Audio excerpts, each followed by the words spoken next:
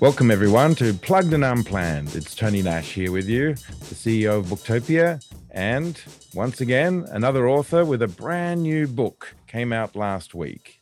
James Fitzgerald, Bulletproof Investing, Gaining Financial Control in Uncertain Times. Now, you couldn't get a better book for the climate and the world that we live in today. So welcome to the show, James.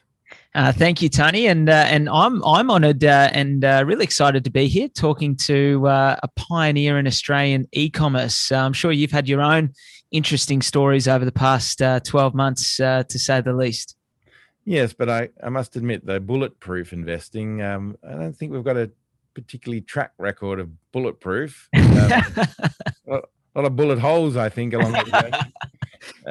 But so I'm very, very, very interested. So you're published by John Wiley. It's your first book, and congratulations. It must be pretty exciting to see your book out there and in bookshops. Thank you. Yeah, no, it was. It's surreal. I launched it last week just across the road from you guys. I think you guys are in near Olympic Park there in Sydney. I launched it there last Wednesday, and yeah, it was surreal. In fact, the part that was most surreal is on the Sunday, I went into a bookstore, a physical bookstore, and I was looking, I have to admit, I was looking for the book. I could say that I was looking for another book, but I was looking for my own, just to see if it was in there. And there was a guy reading the back of it, and I didn't know what to do. I thought, do I say something? No. So I just kept walking. And then I thought, oh, you chicken, you should have said something. So then on the way out, I sort of walked past him and said, oh, I heard that's a really good book. Really, really should buy it. And did he? It's real. I don't know. In all honesty, he started talking about the book and his thoughts on the chapter headings and the author and the topic and all that. And I didn't know. Do I say that I'm the author? It's sort of embarrassing. He's just launched into a bit of a semi-review. But no, I said, look, I am the author, and I think we were both a little bit embarrassed. I'm not sure whether he bought it or not. Who knows? But maybe I'll be better next time if I'm in that situation. Yeah, well, my dad wrote a book, and he's a guide at the Jewish Museum, and if it wasn't for him telling people about his book, the 3 sales a week that he gets from telling people at the end of the tour, sales will be zero or close to it. So I think for anyone getting that initial feedback, you're going to get it all the time. Authors do. People will email you or reach out to you. There'll be candid reviews on the internet as well. But the most important review of all is either your parents or your English teacher. So I got to ask you, because I've asked a few first-time authors, in particular, because you become subject matter experts. Is there going to be some remark from an English teacher going, "You wrote a book"? Like, can they even believe what they're seeing or hearing, or do you think that they'll go, actually, no, English is one of my better subjects, so they'd go, "Good on you, mate. Well done"? Certainly not the latter. I'm Facebook friends actually with my year 11, 12 English teacher, which I'm 31 now. So that was sort of 14 years ago. And I think he just commented on my on my post which I shared with my friends on Facebook. And it was just shocked faces. So I think that's probably says it all. I've never been a great writer. I've always been better, with speaking and oral presentations. And I guess what they might say if they've read it is that it feels like a conversation. So it's probably written to suit my style in a way where it's fairly informal, not overly complicated vocabulary, and sort of feel like you're having a conversation with me, which some people have emailed me to say that. And I guess I'm very happy if that's the way that it comes across. So so let's just talk a bit about the title, Bulletproof Investing, because the way that sounds, it sounds like you never make mistakes, or risks are minimized, and any losses are very much controlled, and you're maximizing your for the upside. And I think that in itself, if that's not going to be motivation enough to get people to go into a shop and buy a book, or click a button and buy it online and get it delivered through Booktopia or anyone else, then you're crazy. So what are without, I never like to give too much away in terms of the book, and in terms, I want people to go out and buy it. I don't want to have all the answers here in our podcast, but what is it in your mind bulletproof investing is as a fundamental mindset? I guess the best way to answer that is to sort of talk about the origins of the book and how I came to write it. About 12 months ago, my uncle, who I work for, he's a well-known author in his own right, with a bestseller in the real estate book section. He sat me down and said, "James, I think you should write a book." COVID was in full swing. We weren't able to fly anywhere. All of the duties running our business weren't as demanding on our time. So he said, "Look, you've got a bit more time, write a book." And I thought, I'm 30 years old. I can't write a book. Like, who would listen to anything that I've got to say? And he said, "Look, think about it. Maybe do a bit of mind mapping." Mind mapping's an exercise that he uses and has taught me to use with success. He said, maybe just do a bit of a mind map on an A3, see where it goes. And so I did. I went away and probably spent a few weeks just jotting down, had some ideas. Then I'd be empty and I'd just go away and then come back. And where I sort of, where the central theme of that took me was probably 12 months earlier. And I guess that's probably the true origin of the book, which was in March 2019. My dad died suddenly, 59 years old, hit by a train. I was staying at his place down in Melbourne. I live in Brisbane. He lived in Melbourne. I was staying with him at the time. And I get a knock on the door at 4 a.m. from two police officers to say, "Your dad's been hit by a train. He's dead." And I don't know why that happened. The reality is it's an accident, but you go through in the wake of that trying to understand and rationalize it. And I accept now that it was just an accident. But I think in doing so, what I've discovered is what certainly didn't cause it, but didn't help it, was that for the last 30 years of Dad's life, he'd taken 2 sleeping tablets every single night just to get to sleep.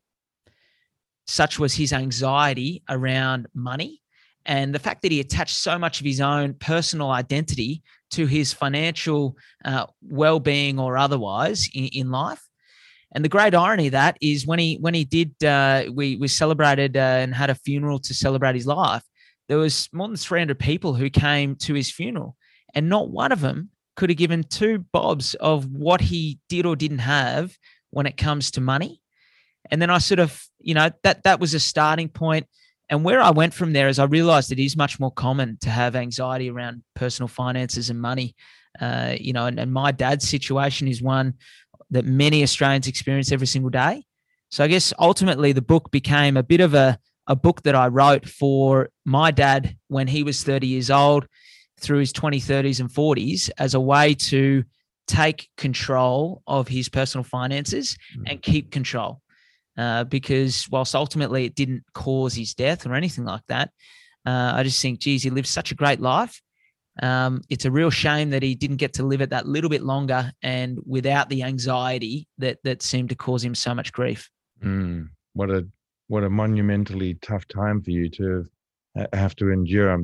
We're all, those that are listening, I speak on behalf of them to say I'm so sorry to hear that. That's really gut-wrenching. Being a dad and having a dad, my dad, as I said before, is going to be 86 in a month. He still jogs, does park runs. For those that know what a park run is, 5 kilometers every Saturday morning. At 86, wow. He does that, and my mum passed away 6 years ago, but he's still been active. So yeah, I can only imagine how traumatic and how kind of sobering and making you question, everything, really everything.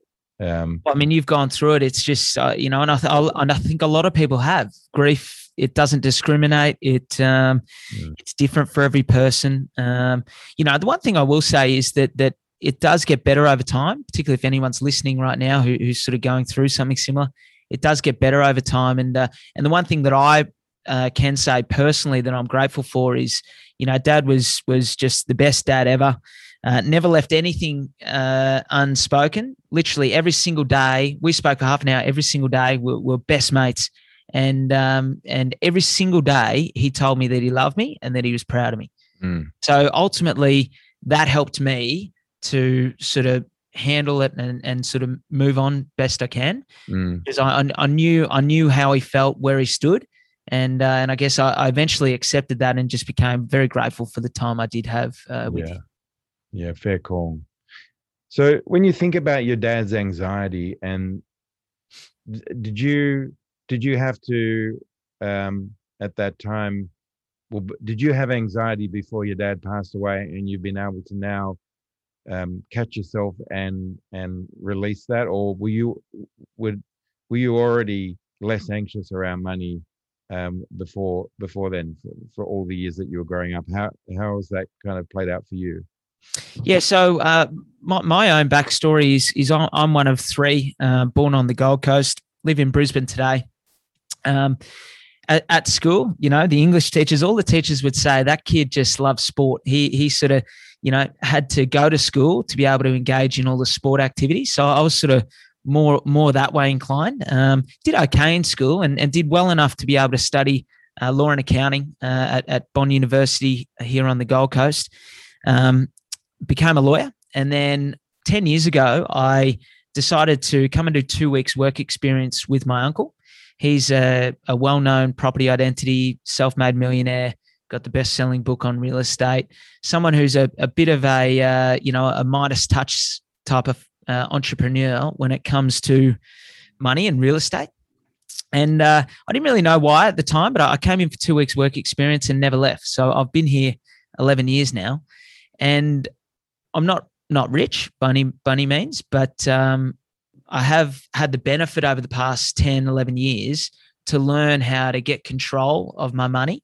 My wife and I, we've got our own home. We've got 5 investment properties that are all sort of cash flow positive and, not rich, but certainly at a point where I think we're very lucky where we never have to worry about money and won't for the rest of our lives, which just required doing things a little bit different. What I think ultimately it is just being a bit smarter in terms of what you do with your money and having sort of certain mindset and habits when it comes to those sorts of things. So that's interesting. So because there's one aspect to this book, Bulletproof Investing, where, most people know that Booktopia is listed on the ASX. And we did that in December last year. So at the time of this recording, that's 6 months ago. It was an interesting journey of a company that started on $10 a day and grew to this year $217 million in revenue. Now, there's a lot of people that we have dealt with in the investment community, capital markets. The pitches and the presentations to fund managers and to wealthy individuals, etc. All that you do, who's this book written for? Because it sounds like the way that you just talked about it, then it's like, hold on a second, this is really not for those guys who are playing the capital markets. It's for the everyday Aussie who is just trying to get to that point where you've got your house paid off, that you got a good investment portfolio, where you just said, the age of 31, you don't have to worry about money. So let's just talk about that, because I think that's important in terms of the buyer and who buys it. So the reality of what they're buying, what they get when they read your book versus the expectation is clear. Well, ultimately, I've written it for my generation, which is, people that I think I can relate to.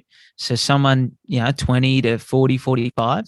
And I think it's people that might be a little bit anxious about money, might not necessarily be anxious about money, but just how they can get themselves to the point where they don't have to worry about money. It's still a worry, even though they might sort of have their own home, have aspirations to get into the home market, building their savings.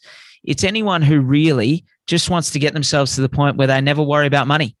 That doesn't mean you're not going to have a lot of other worries in life. Life's a bit of a funny old game, but I think, of all the worries that we do have, mental illness, anxiety, they're its own pandemic in a way, where, it's only going to get harder over the next decade. We're about to hit $1 trillion in government debt.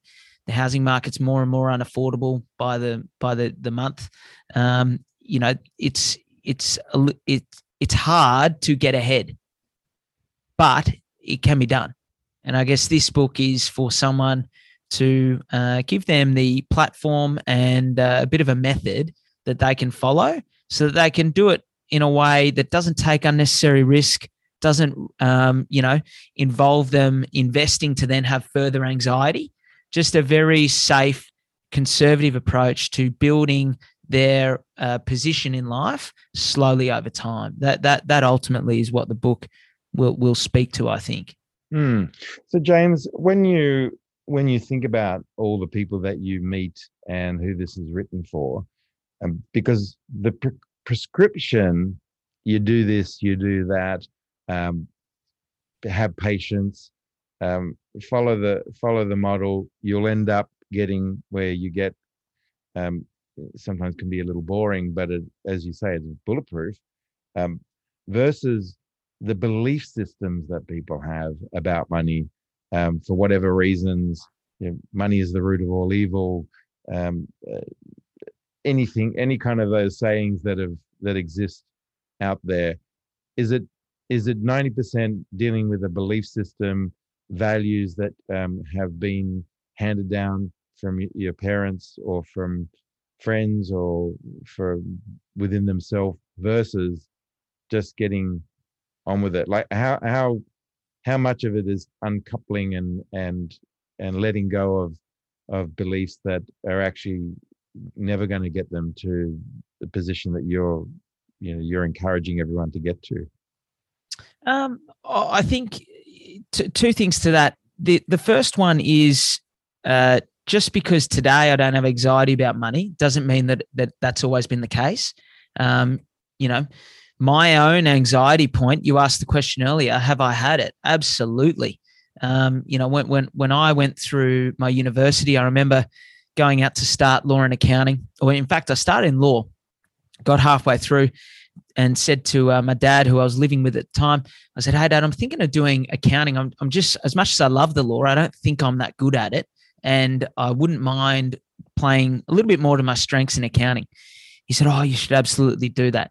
I said, "All right." I said, "But the thing is, it's going to cost more money and it's going to go outside of the government assistance. Can we afford it?" He said, yeah, don't worry about that. That's fine." Okay.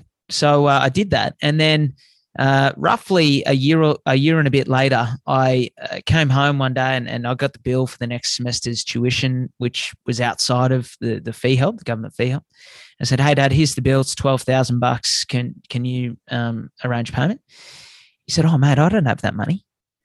And I think I was 20 years old at the time, naive and probably a little bit entitled, thought this wasn't my problem. It was my problem. It was my obligation. It was my commitment.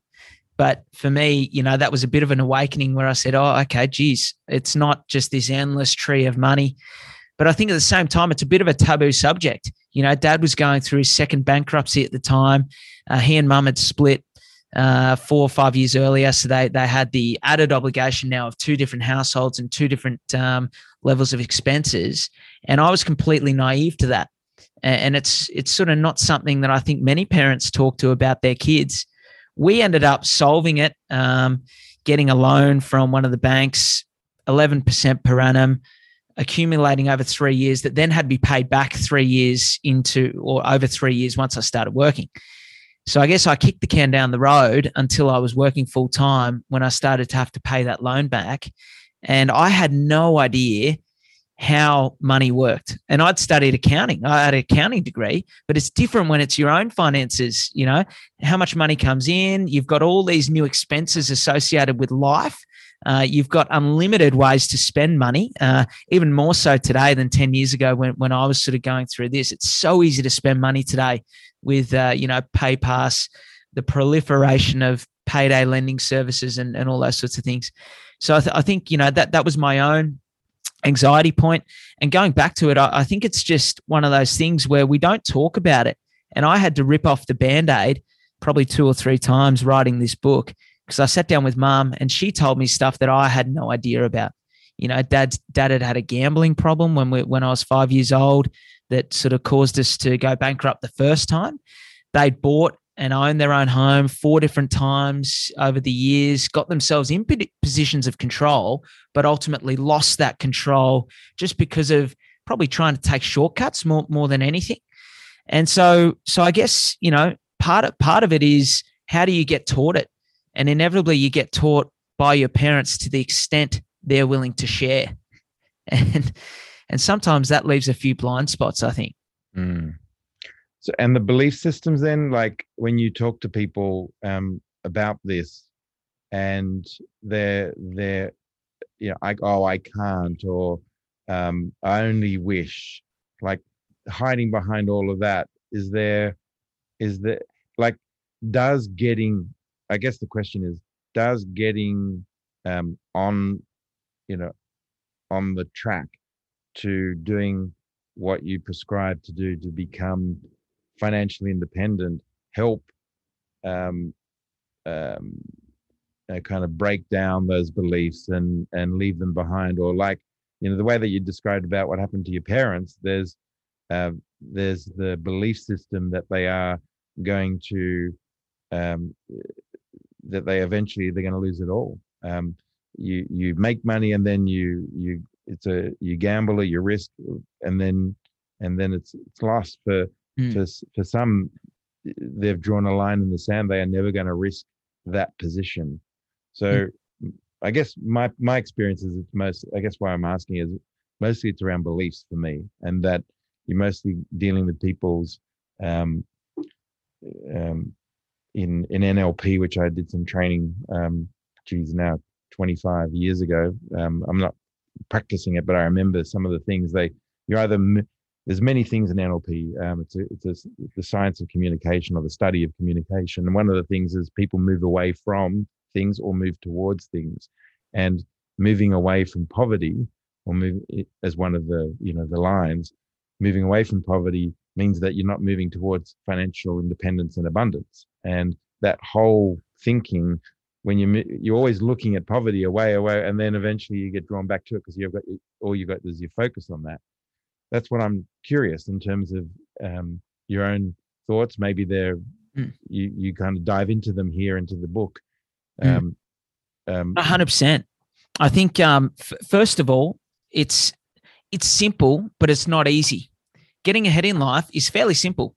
And a lot of people, I'm sure, even just the friends and family and a few people who have emailed me have said everything that you've laid out is fairly simple. And I write back to them and say, it's simple, but it's not easy. Most people don't do that, do the simple things that I put in this book. And, if I take one example, spend less than you earn, that's easy in principle, but most people don't do it. In fact, one in 2 Australians apparently live payday to payday. So the numbers are that people don't, because it's not an easy thing to do.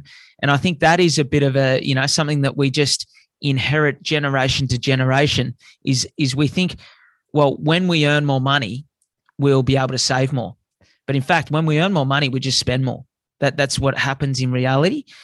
Second one, from a maybe a behavioral point of view, is I think a lot of people have a misconception that you invest when you have paid off your own home, or you invest once you have gotten to the point where your mortgage is at a certain level. What a lot of people don't realize is that you can do one and the other at the same time, and that they actually complement each other. And that, that's around finding little ways to reduce your tax, but also just be a little bit smarter And they're things that I won't go into here because I spent 150 odd pages trying to explain all that. Mm-hmm. And I think that the most common one, in my opinion, is a lot of people go through stages in their life where they've got control, but then lose it. And that to me comes down to your habits. And habits, we all have habits, some good and some bad. And I think there's a misconception that you can get rid of a bad habit, but you can't. You have to replace a bad habit with another good habit. And that to me is a big part of the book's dedicated to that. The mindset of those who are successful when it comes to not being able or not having to worry about money, a lot of it comes down to how they maintain control. A lot of people get under control, but how do you maintain that control? I think that comes down to, little habits and the way that you need to think about your personal finances, the way you navigate life. And so I guess that's the best way I know to answer your questions. You may have a more technical answer from citing some of the rules on NLP. I know that's a very popular way to understand behavioral patterns. That to me is the practical way, what I've sort of just talked about. Mm-hmm. Yeah. So, what do you think, Tony? Like, what's your view? You would, you would have seen a lot of people in business at the very least who've had successful businesses and then fallen away or fallen off the perch. What do you think causes it? In business, and I've talked about this in other podcasts, but not everyone listens to everyone, so I will mention it. So when I did my first personal development workshop, Money and You, with Robert Kiyosaki, the guy that wrote Rich Dad Poor Dad, I went because it said money, but it ended up being more about you than the money. And I was a recruitment consultant with 15 IT contractors working for me at the time in the company that I worked for. And at that time in the early 90s, I would get to 15 contractors and then I'd drop back down to 11 or 10, and then back up to 15, and then back down to 10, 11, back up to 15. And I had this kind of glass ceiling around where I was, what I was getting to, and then falling back. And I did that course, and within 3 months I was at 30 contractors because I had some realizations around who I was and how I was operating, and perhaps some of those habits that weren't serving me, etc. And then I got stuck at 30, and then I dropped back down to 24 or 23, back up to 30 and back. And then I did another workshop, and then I had another realization and more breakthroughs and more, insights to myself. And I got to 45, and then I dropped back. And then I kept doing more and more work on myself, and I ended up at 110 contractors. So by working on myself, my income, it was impacted because I had kind of challenged some of the belief systems and values that I thought who I was, what I was worth. When I started Booktopia, or my first company, I had already got to the point where I realized that my business is not me.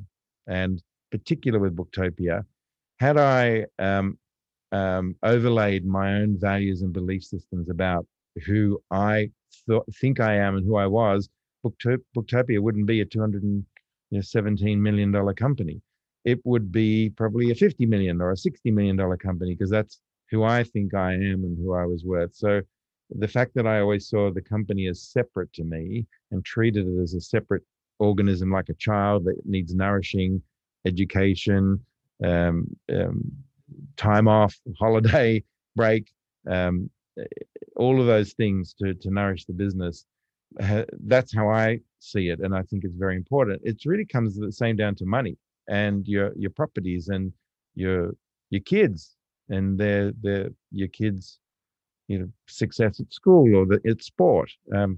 Your sporting team, even though my best mate reckons he's the Richmond Tigers, he's not the Richmond Tigers. And so when Booktopia got listed on the ASX, it was Booktopia that I'm a shareholder, but it was the company that got listed. When it wins the Telstra Business Awards, it's the company that wins the awards, not me. And I think that's where, if people can think about their investment portfolio, that it's actually not them, it's a bunch of houses or businesses or parking lots or whatever they're putting the money into, it's their money working for them. And I think that's the one thing that I've found in terms of separation of identity, because then I can still have my own foibles and my own judgments and my own belief systems about myself, but it's not about business. Does that make sense? Yeah, I think it's human nature. And I think the same maxim applies to people with their own personal finances. You're going to get to a point where you are successful and you're going to think you don't deserve it. And you don't do it consciously, but subconsciously, you find a way to self-sabotage. And the way that you do that might be gambling. It might be taking on a risk that you shouldn't. It might be trying to diversify and go into a market that you don't know. It might be trying to do it on your own. We take these risks subconsciously, I think, because we feel that we don't deserve the success that we've got. And I think the solution to that is we've got to fall back on habits and discipline. Like John, my uncle, who is my mentor, he says, the journey of 1,000 miles starts with the first step.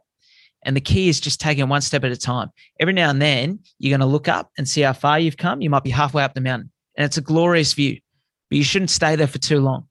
Get back on the trail, one step at a time, one step at a time. And I think, that would be true when it comes to people with their own finances. I'm sure it's true when it comes to your business. You would have had to have had an enormous amount of discipline. There'd be so many daily habits within your organization that would be followed day in, day out, regardless of the weather or how good or bad the company's going. And I think that ultimately is what causes people to maintain control and keep their success and sort of keep building on it. I think, like for me, I was bankrupt, not because of business, but because I'd invested in the 90s in a scheme that the government had at the time, was invest in films and you got a tax break. And then they decided to stop that, and they decided to retrospectively go back 7 years and say, no, we've decided to not only not stop that, but you're going to have to pay it all back. And I didn't have the money because I'd sold my house and put everything into my business. So it's those experiences when you lose everything, and your dad went through that, or your mum and dad went through that, to then be able to build your intuition and reflection. The one thing I think everyone needs to consider is to have a good understanding of your risk appetite. And my wife and I love risk in terms of investing, the idea of it, but to have a broad spectrum of various types of risks. So some are very, very boring. They deliver a 5% return. That's nothing spectacular, but the actual assets are very highly protected. And then you have a pie chart of how you'd like to have that those investments, that someone may end up being 10x or 100x of what you invested in, and you keep that proportionate to everything else. That way you have some exciting investments that you hope are really going to pop open the champagnes, and others that you are quite boring because every week a few $100s comes into your bank account, or every month a few $100s. It's as boring as that. I'm sure that's very much a part of your recipe that you're instructing people who are going to buy your book with. I think I might perhaps be at the other end of the spectrum. I'm a lawyer and accountant by background, so other than an engineer, I don't think you get much more conservative and cautious than that. Mm-hmm. I think I was raised to see debt as a four-letter word. To understand the difference between good and bad debt is important, and that's talked about. And then from there, I think I don't actually talk about real estate. I keep it fairly asset generic, because I think there's many ways that you can grow your wealth and get ahead in life. I think ultimately, though, the three things that you need to do is you need to invest in something that will grow in value, ultimately. And I personally, I like to know why. Some people will say, well, what about, and I'm just using an example, cryptocurrency or there's a few others out there where I struggle to rationally understand why it grows in value. And I think if you're going to be investing, particularly if you're conservative and cautious like I am, you want to know, you don't want to be an expert in it. You don't need to be, but you want to know at least the fundamental reasons why it's going to grow in value. And then the second one, which I'm sure as a business owner, you can attest to more than anyone, is cash flow. Cash flow is the biggest risk you've got when it comes to investing, and you cannot eliminate it. It's always going to be there. You've just got to manage it. And that was something that's probably the thing I found hardest to wrap my head around when I was sort of starting out, is just how to manage the cash flow piece. And then ultimately, the real secret sauce when it comes to investing is compound growth.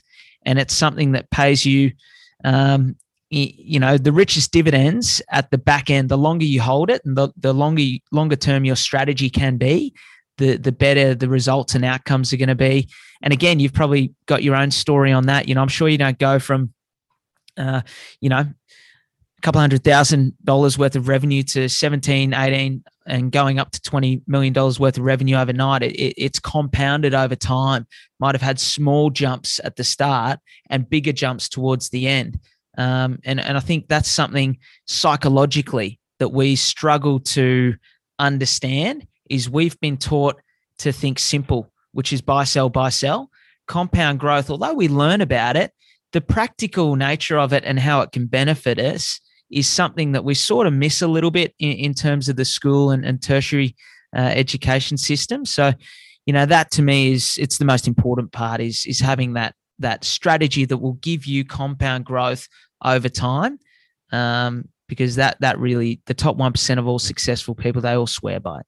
Yeah, I agree with you on compounding interest. I know that I was reminded recently the quote from Albert Einstein: compound interest, the most important thing in the universe, or something. It's something like that. The eighth wonder of the world. Yeah, is that what? The eighth wonder of the world. Yeah.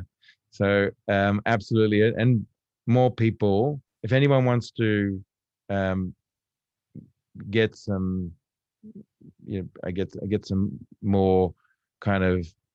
I would describe it as kind of diamonds in your backpack or something, to understand and just sit and contemplate that and meditate on compound interest and how that operates and works. From my perspective, is super, super important.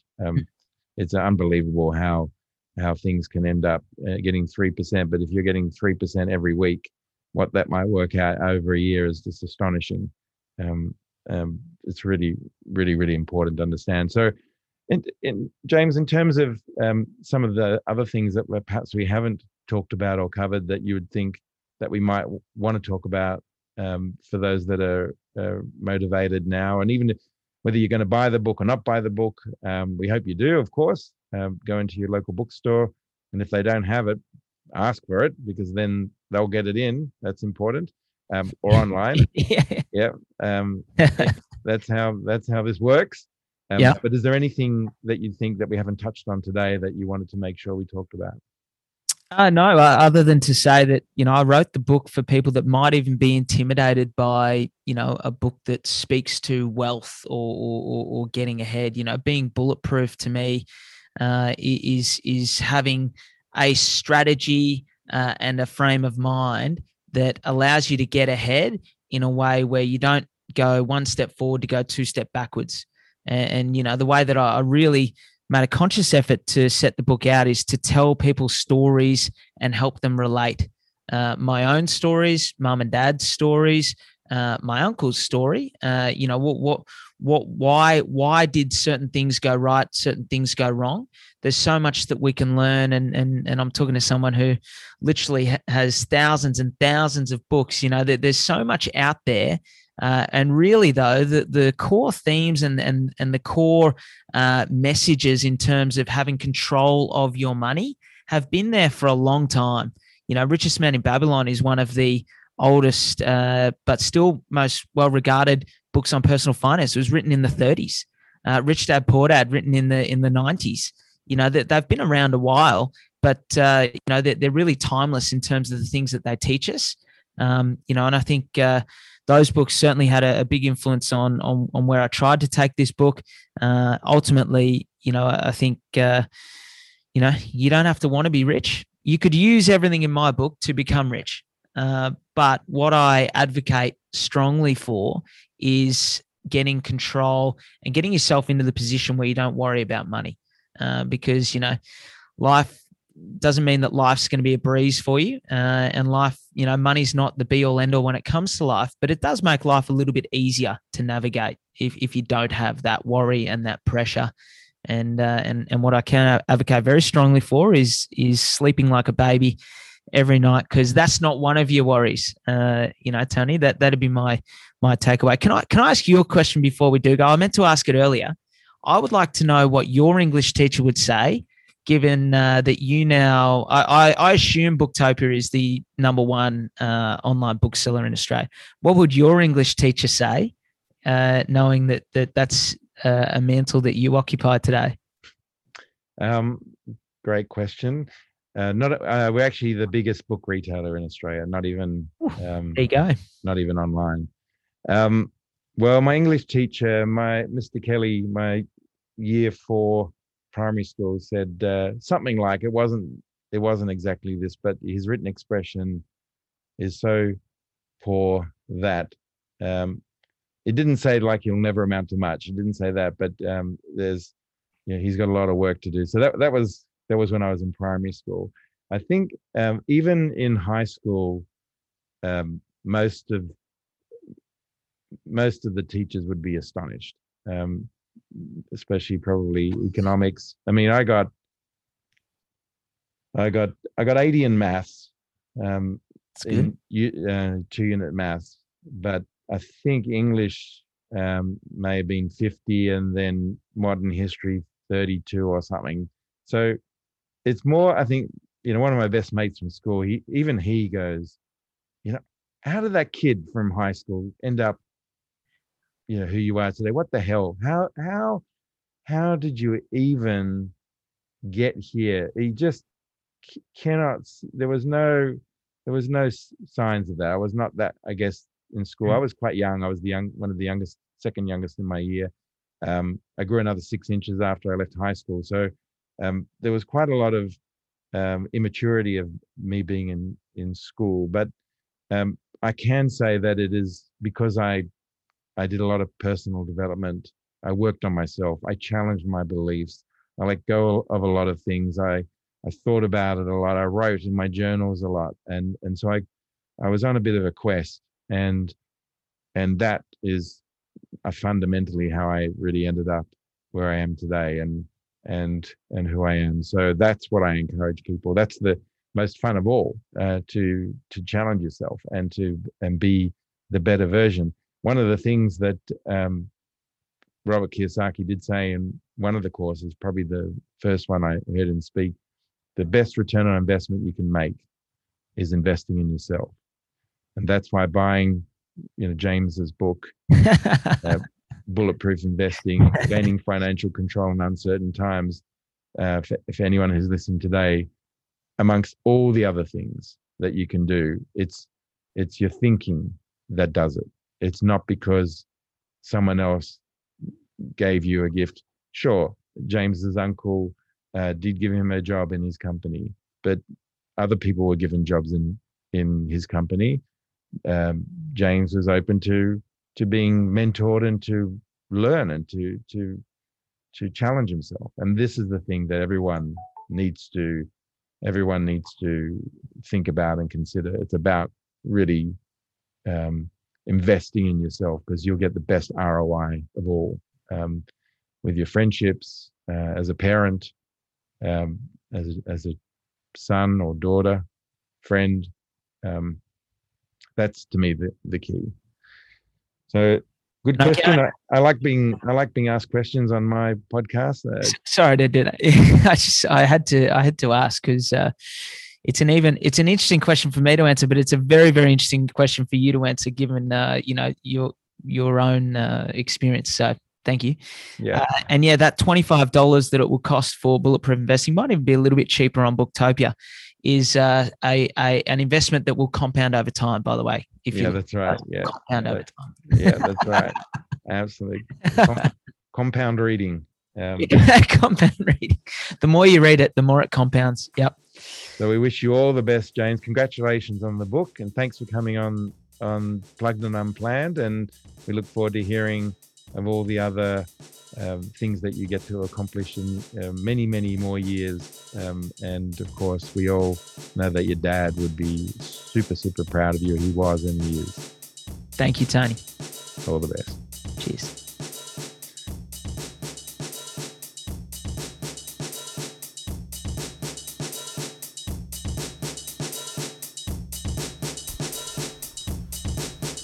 Thank you for listening to the Booktopia podcast channel. Don't forget, you can subscribe to us on SoundCloud and iTunes for free and get access to hundreds of author discussions, book analysis pieces, and more. Or, if your eyes need a workout, head to Booktopia TV on YouTube.